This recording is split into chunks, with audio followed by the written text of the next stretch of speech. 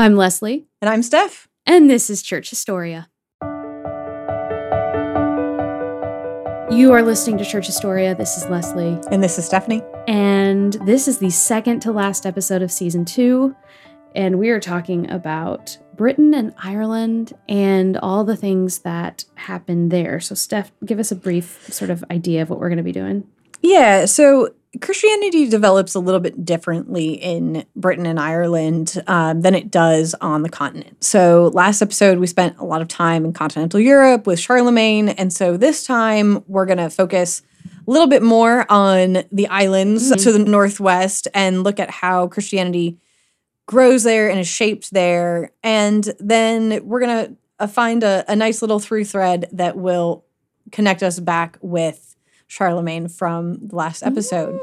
So we're really excited that you're joining us as always, get to our second to last episode of the season. Thank you so much for coming on this journey with us.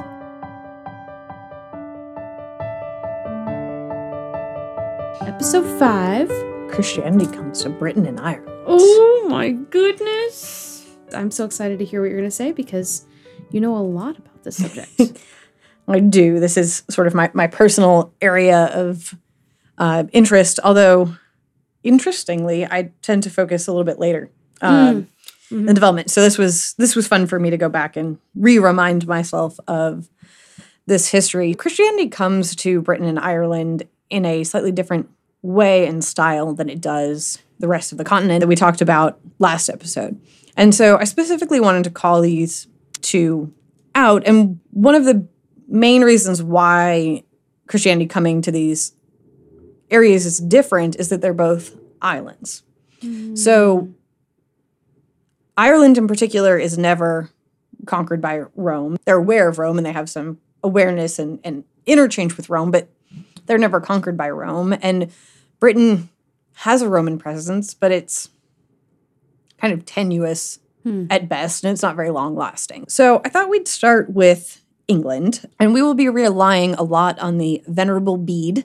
The Venerable Bede? The Venerable Bede. So he is an English medieval historian, and he puts together this history of Christianity in England, and so he is one of our main sources for how this went. So we will be hearing from him a lot this episode.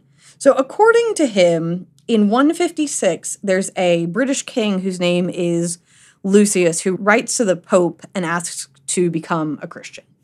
So that seems to suggest that from fairly early on, from 156, there are some Christians in Britain. Probably not a ton. There's not really a mass movement, but there are some.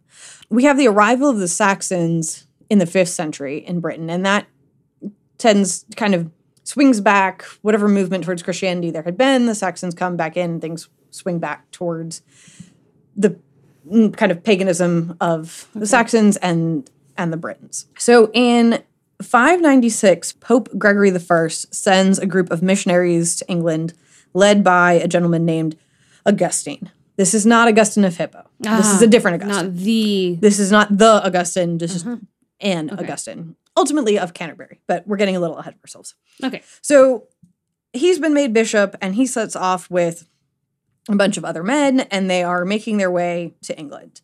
And Bede tells us that they became afraid and began to consider returning home, for they were appalled at the idea of going to a barbarous, fierce, and pagan nation of whose very language they were ignorant. Okay. So they essentially get to the coast in probably France, and they're like, no, we really want to go home. So they send Augustine back to the Pope to be like, hey, can we come home? And Gregory says, no, you need to proceed on. Christ will give you strength. So they steel themselves and they arrive in Britain. Then we have this kind of lovely story about their interactions with King Ethelbert. Good name. Great name. Ethelbert. Yep. So they arrive in what is modern-day Kent, and they end up meeting with Ethelbert outside. Because he's not quite sure what to make of these newcomers and how he feels about them. And so he does agree to meet with them, but again, kind of outside. And they apparently have with them a silver cross and a panel painted with the image of Christ. And I don't know if they're parading it or what exactly they're doing, but Ethelbert's kind of intrigued. And so he allows them to preach to himself and the people gathered there. And then after they're done preaching, this is what he says to them according to Bede. He says, "Your words and promises are fair indeed, but they are new and uncertain. I cannot accept them and abandon the age-old beliefs that I have held together with the whole English nation. But since you've traveled far, and I can see you are sincere in your desire to impart to us what you believe to be true and excellent, we will not harm you. We will receive you hospitably and take care to supply you with all your needs, nor will we forbid you to preach and win any people you can to your religion." So all things considered, it's fairly welcoming and open-handed. Mm-hmm. And I've got to say, I've got some respect for Ethelbert, who's not willing to just forsake everything he's known and believed because some guys showed up on the coast with a silver cross and a painting. But he gives them some land in Canterbury, and ultimately they establish a monastery there and a presence there. Okay. And that's why Canterbury today in England has a special place within religious history. And you talk about the Archbishop of Canterbury being centered out of there, with Augustine being the first Bishop of Canterbury. That makes sense. So Ethelbert was most likely accompanied in this interaction with his wife, Queen Bertha. And Bertha was a Frankish princess who was already a Christian. So her influence may have had something to do with receiving these missionaries and also receiving them kindly. So eventually Ethelbert does convert to Christianity. It takes him a while. Ultimately he converts to Christianity. He continues to kind of support the missionaries and their establishment of a church and a monastery there as well. One of the things that I think is interesting that Bede talks about as this group gets founded is it's pretty clear that from the beginning, England has its own kind of culture when it comes to Christianity and its own set of rituals. Again, from Bede, Augustine writing to Pope Gregory a number of questions. And so one of his questions is as follows: "Where is the faith is one and the same? Why are there different customs in different churches? And why is one custom of masses observed in the Holy Roman Church and another in the Galatian churches?" This here being the Gaelic churches, not Galatia of the East. Yeah. And Gregory replies, "You know, my brother, the customs of the Roman Church in which you remember you were bred up. But it pleases me that if you have found anything either in the Roman or the Galatian or any other church that may be more acceptable to the Almighty God, you carefully make choice and teach the Church of the English, which is as yet new in faith whatsoever you can gather from the several churches. For things are not to be loved for the sake of places, but places for the sake of good things. Choose, therefore, from every church those things that are pious, religious, and upright, and when you have, as it were, made them up into one body, let the minds of the English be accustomed thereto." Wow, that is an interesting response. So that's a pretty flexible and open-handed response of, again, there are Christians in England, in Britain, before Augustine shows up. They clearly have their own culture and their own tradition. And the Pope basically gives license to say, hey, if this seems good and noble and pious, keep it. Yeah. But there is also the sense of unity of keep it, but can we get all of England on the same page? So I think that's kind of an interesting push-pull. Well, and I love the intention behind Augustine's question is sort of this, what do I do? What do I do with this? Instead of just saying, no, this is the way, this is how the Holy Roman Church does it, so we must do it this way. There's this sort of grace to say, I'm not sure what's going on.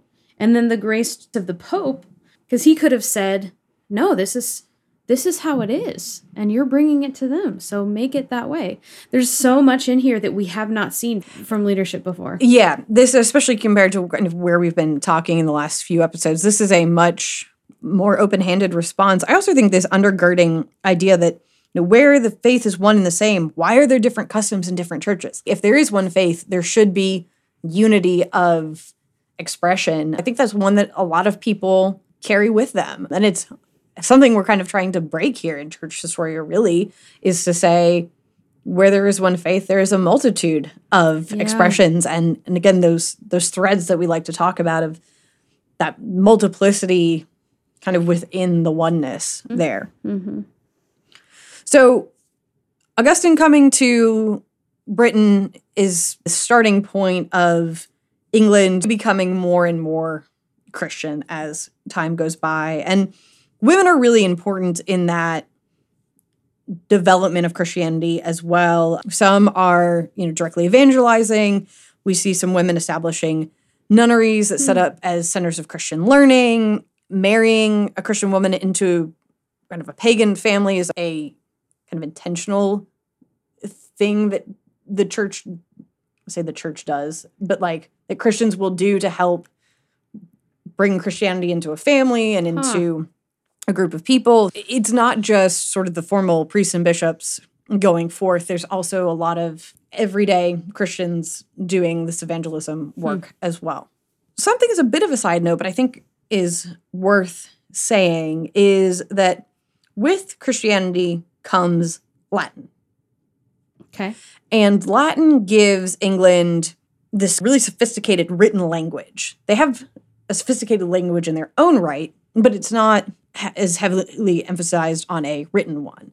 And so with this written language, England kind of really gets behind that. And so we get vernacular English, and we start to get the writing and transmission of Anglo-Saxon stories. So like, think Beowulf here. Also, England establishes a lot of schools and sets itself up as having some of the best schools in Europe. Bede is coming out of that tradition, who's probably one of the greatest historians of the medieval period.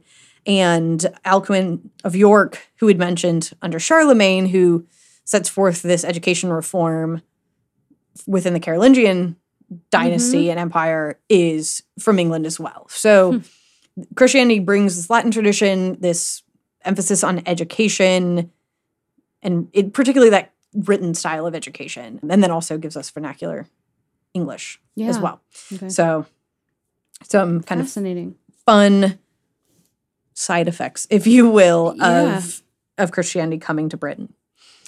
So we're going to move slightly more west and hop over the Irish Sea to Ireland and talk a little bit about what Christianity looks like within Ireland. And we need to talk about St. Patrick.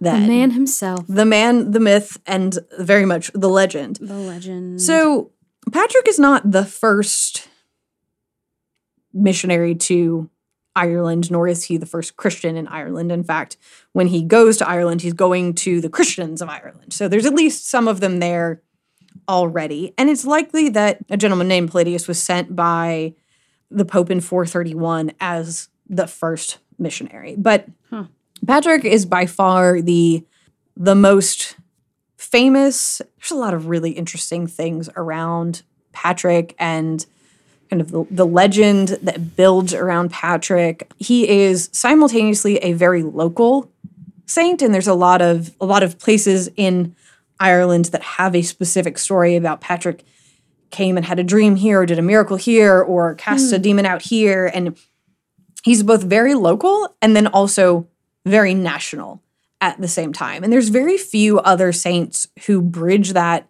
simultaneous local and national identity. As a fun fact, I heard the other week that St. Patrick's Day is the most widely celebrated Saint's Day of any saint day in the world. Probably in part due to the Irish diaspora throughout the world, and also the myth of St. Patrick and leprechauns, of course. Leprechauns. So Patrick, perhaps interestingly to people, is not Irish. He is British. We don't quite know where he was born. Might have been Scotland, might have been England, might have been Northern Wales. We don't know. In his confession, which he writes towards the end of his life, he refers to himself as a Roman and a Briton.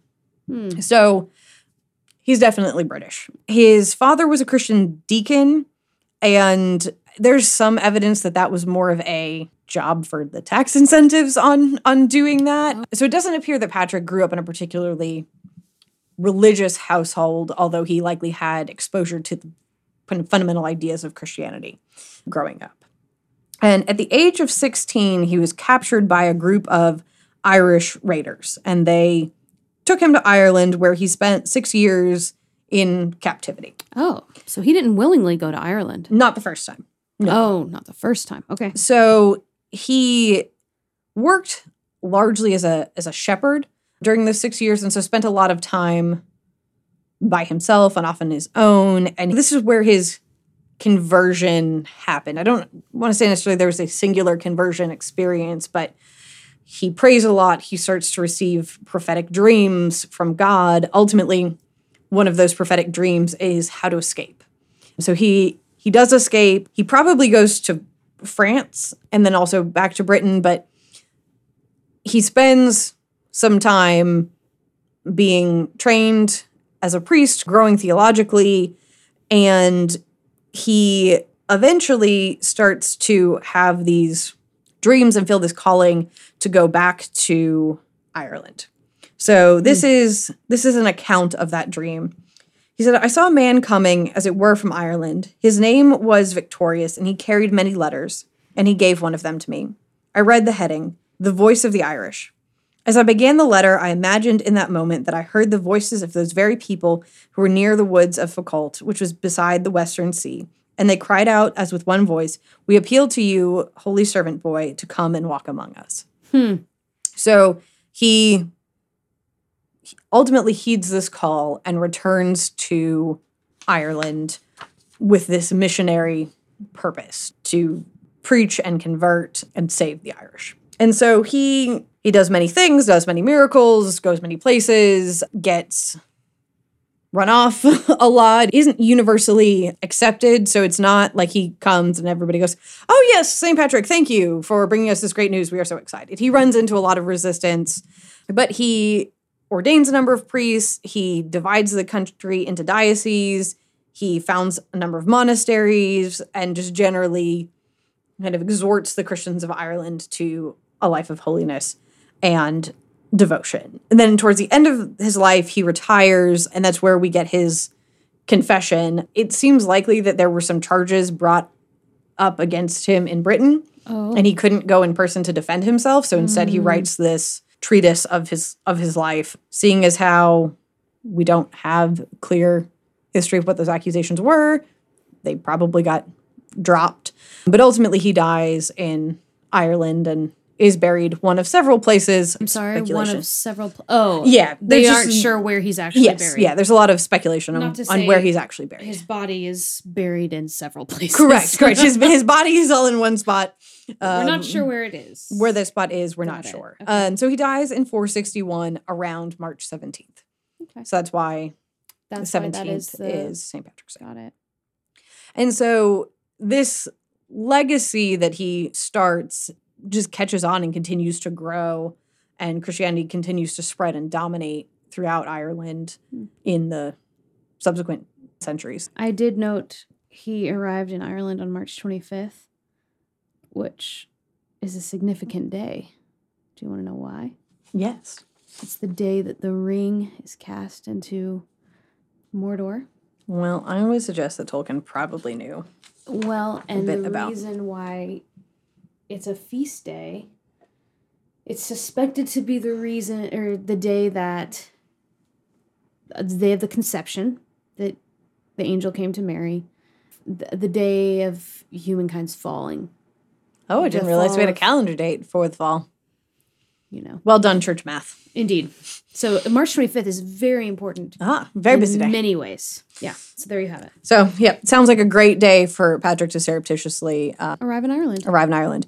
Yes. So tell us why drinking and St. Patrick's Day go together. Right, because it's in the middle of Lent, which one would think that a holiday in which there's much imbibing of alcohol would typically not take place during Lent, but it does. So as the story goes, Patrick was on his travels, and there is a demon that has been trapped in the basement. And so the woman who owns the tavern says, Patrick, will you come and expel this demon? So he goes down to the basement. It's a demon on its own. It's just this Yep. demon spirit? Yeah. Okay. Yeah. It's not someone who has been taken Correct. over It's by a someone who's been demon. taken over. It This is is a a demon demon. in its own right. Okay. And so it's been trapped They in the somehow basement. got it in the basement. Yep. And so Patrick goes down with the innkeeper and, he looks at this demon and it is plump and healthy and striving. And he looks at it and says, "This is because you are stingy and you're not generous." Because she also has a reputation of not filling your glass when you order a drink and just kind of generally being sort of miserly and not generous. And so Patrick says, I can't banish this, but if you want to do something about it, then you need to be more generous. And so he goes off on his travels and eventually comes back around and comes back into the tavern, and he sees that as they're pouring the pints are just overflowing now. And so he goes back down to the basement, and the demon is shriveled and weak, and he's able to banish it because the woman has reformed her ways and become generous and giving. And so in celebration of that kind of miracle and that story of generosity, it is acceptable to drink alcohol during Lent on St. Patrick's Day. On St. Patrick's Day. So what's so interesting to me is that he is a real person who lived, and yet like this lore is made up. That's just so interesting to me that these sorts of like... This is not exclusive to the Irish, but the Irish are a storytelling people, and they have a very, very rich storytelling culture and history. And they also don't start writing things down until they're encountering of Latin being written down by primarily Christian monks. The Druids had religious reasons why they didn't write things down. So we don't get written records in Ireland. And the Druids are kind of the main pagan group in Ireland at the time. And so we don't really get written records until we get Christians writing down these things. So when you look at those sources, you kind of have to look at things both ways. Of when you're reading the more traditional stories and the more traditional folk tales, a lot of them have a kind of Christian bent to them because you have Christian monks writing these stories. Conversely, when you have Christians writing about, say, St. Patrick or St. Bridget, they're writing from an understanding of this communal knowledge of the stories of the folk traditions and the pagan deities. And St. Bridget's a really interesting one because she gets called by a number of names, but her name derivation is also an ancient Celtic goddess. And so is she a person? Is she a goddess? Is she a person combined with this legend of the goddess? Patrick does a lot of miracles that sound a lot like things that some of the great Fenian warriors did in Irish lore. They do a lot of casting out of demons as well and banishing of things. So there's very much a dialogue between those traditions. And even the snake story with St. Patrick is probably not, well, it's not real. And Ireland was the snakes. So this idea that Patrick banished all the snakes from Ireland. Okay. Ireland was snake free far before Patrick. It had kind of always been that way. But when Patrick was in France, after his escape and before he came back to Ireland, legend has it he may have stayed at a monastery on an island. The monastery had a saint associated with it who had banished the snakes from that island that the monastery was on off the coast of France. Okay. And so that gets kind of transmuted. Interesting. To Patrick in some ways, again, within this kind of Celtic tradition of heroes who are banishing monsters and things. Yeah. So it's just really kind of fascinating dialogue in the nature of story, and do stories have to be true to be true? Factually accurate to be true. The person of Patrick did a lot, but I think the legend of Patrick has done even more. And the stories about him, whether factually true or not, had a power and a weight to them.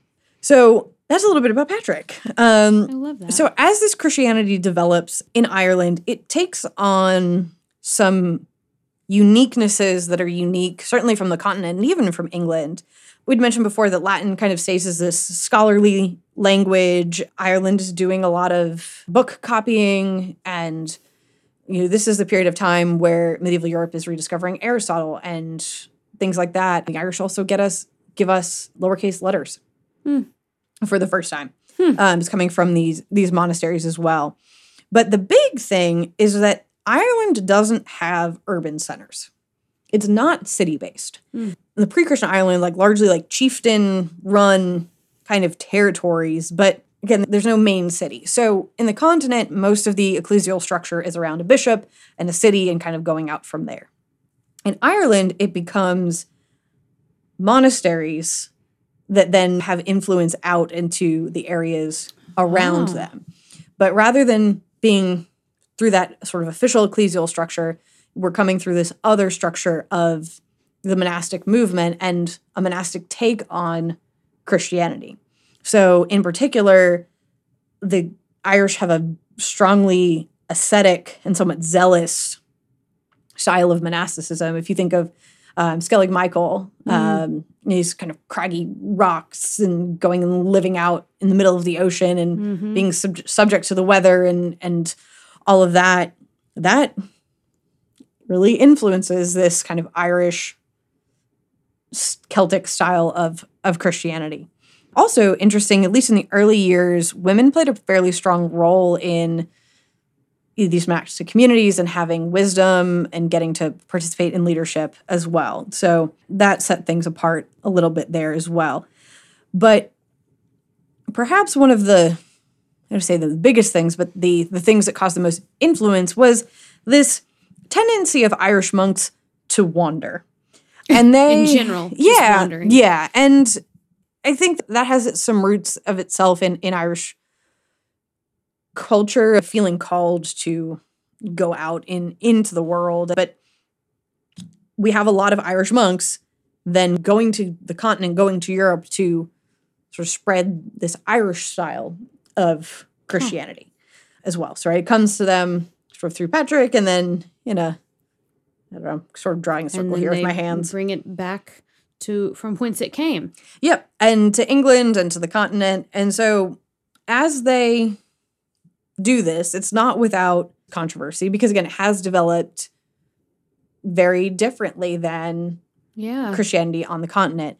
And so one of the great examples of this is a debate over the date of Easter and when that should, in fact, be. This is the story of the Synod of Whitby, which is in England. It takes place around 663, 664. And again, we will turn to the Venerable Bede for. Thank you, O great Venerable Bede. Yes. So he says, at this time, a great and frequently debated question arose about the observance of Easter.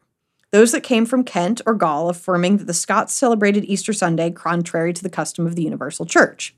So essentially there's a Irish version, and then there's a Roman version, essentially. Mm-hmm.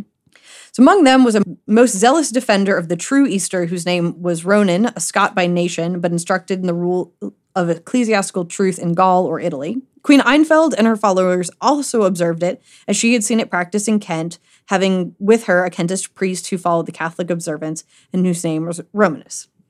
Thus it is said to have sometimes happened in those times that Easter was twice celebrated in one year, and that when the king, having ended his fast, was keeping Easter, the queen and her followers were still fasting and celebrating the Palm Sunday. So this has to do a bit with whether you're following a lunar calendar or solar calendar and how dates are falling. This question persists. There's sometimes two Easters amongst the court, and finally the king here is like, all right, we've got to figure this out. So Bede continues, the question being raised there concerning Easter and the Tantra and other ecclesiastical matters, it was arranged that a synod would be held in the monastery, the Bay of the Lighthouse, where Abbess Hilda, a woman devoted to the service of God, then ruled. Quick note, this is a double monastery, so there's a men's side and a women's side, and it is ruled over by an abbess whose name is Hilda. Okay. So good for her. Mm-hmm. The kings, both father and son, came thither, and the bishops Colman and his Scottish clerks, and Algebert with the priests Agatho and Wilfrid. James and Romulus were on their side, but the abbess Hilda and her followers were for the Scots, as was also the venerable bishop, and he acted in that council as a most careful interpreter for both parties. That's a lot of names. The point being, we have the kind of Catholic Roman tradition being represented. We have this Scots Gaelic tradition being held. We have somebody who's translating. So there's some linguistical things going on there. But the king sets things off saying that it behooved those who served one God to observe one rule of life. And as they all expected the same kingdom in heaven, so they ought not to differ in the celebration of the heavenly mysteries, but rather inquire which was the truer tradition, that it might be followed by all in common. Again, this idea of if there is one faith, if there is one kingdom in heaven, if there is oneness, then there should be oneness in practice as well. Okay. So they have a lot of debate, and then the king concludes the council by saying, do you both agree in this, without any controversy, that these words were set above all to Peter, and that the keys of the kingdom of heaven were given to him by our Lord? Quick note, the Roman position ultimately takes its cue from Peter. Peter, got it. So they both answer yes. Then the king concluded, and I also say unto you that he is the doorkeeper, and I will not gainsay him. But I desire, as far as I know and am able, in all things to obey his law, lest haply when I come to the gates of the kingdom of heaven, there should be none to open them, he being my adversary who's proven to have the keys. The king having said this, all who were seated there or standing by, both great and small, gave their assent, and renouncing the less perfect custom, hastened to conform to that which they had found to be better. Okay. So ultimately, the tradition of Peter is given the higher authority. King is very poetic here about not wanting to have the keeper of the keys, Peter, not be there to open the gates when he gets to heaven. But everybody agrees, and we now have conformity between the Celtic Church and the English Church and the Roman Church about the celebration of Easter. So again, as much as we said this tradition is a little bit different, we have a king calling a council to resolve church issue. He's presiding over it. He kind of lets the church positions sort of settle themselves out, but then sort of this great mediator moment. So I'm hearing you both say that you both agree that Peter is the ultimate authority. And they say yes. And he says, okay, well, Peter says this. So are we all good? And everybody says, yeah, we're all good. Some of the other influences that we see, especially as they get to the continent, is that they start seeking to reform a lot of things, and specifically reform monasticism on the continent. Because, again, the Irish monks are this very zealous, ascetic, hardcore form of monasticism. And continental monasticism at this point isn't really that as much. And so their dedication, their almost evangelism of this style of monasticism does prompt some reform within the continental monasticism as well. Again, reinforcing this idea of scholarly pursuit and scholarly dedication. For a long time, the Middle Ages has been kind of given the adage of the Dark Ages, and it just doesn't. Scholars don't use that term anymore because it's not true. There's a ton of scholarship and of reading and of study and rediscovery of Aristotle and ancient thinkers, and there's just a lot going on in this period, and the monastic movement as a whole plays a huge part in that. One of the other things that Irish monks sort of pioneer that then spreads on is a penial system where you go to a private confessor to confess your sin, and that person in turn gives you a specific penalty. And this is different than what's happening everywhere else. Everywhere else, it's more of a general confession. This idea of confession has become an important one in Christianity because when Christianity starts and you're converting adults, you kind of have that big moment of confession of my life, and then now your turning point. Well, when you're baptizing babies and that's your introduction to the community and the kind of reconciliation with the church as a child, well, you have a whole lifetime of guffaws and sin thereafter. So there's this pastoral question of like, okay, but what does confession and reconciliation look like now when you're not converting as an adult, but you're right being baptized as a child, being becoming part of the church at a really young age. So this style of private confession with a confessor who then gives you a specific penance to do gets really adopted on the continent and becomes part of the foundation of pastoral care and again, that reconciliation for the church. It changes again a couple of centuries later, but have the foundation threads here of how confession works today within the Catholic Church, within this style. And then just to bring us full circle back to some of the conversation we had in episode 4, one of these Irish monks who is zealously bringing Celtic Christianity to the continent is St. Boniface, who brings Christianity to Germans east of the Rhine, but he eventually turns to the Franks and begins reforming their church, builds a really close relationship between the Franks and the papacy, and he's the one who anoints Pepin as king of the Franks. And we know about Pepin when Pepin becomes Short. king. So that petition that Pepin made to the Pope for support for his rule is implemented through the hands of St. Boniface, who is an Irish monk out wandering and bringing Christianity to the continent. That is what a fun connection. So, thanks so much for listening to this episode of Church Historia. We really appreciate you joining us on this journey. If you want more, you can always check on our website at churchhistoria.com, where you can join our email list. And do be sure you subscribe to this show on your platform of choice so that you will always know when we have a new episode. And as always, if you enjoy what we do, we'd love it if you would share it with others as well. So if you like it, spread the word, tell your friends. We would be so grateful. Thanks so much. Thanks.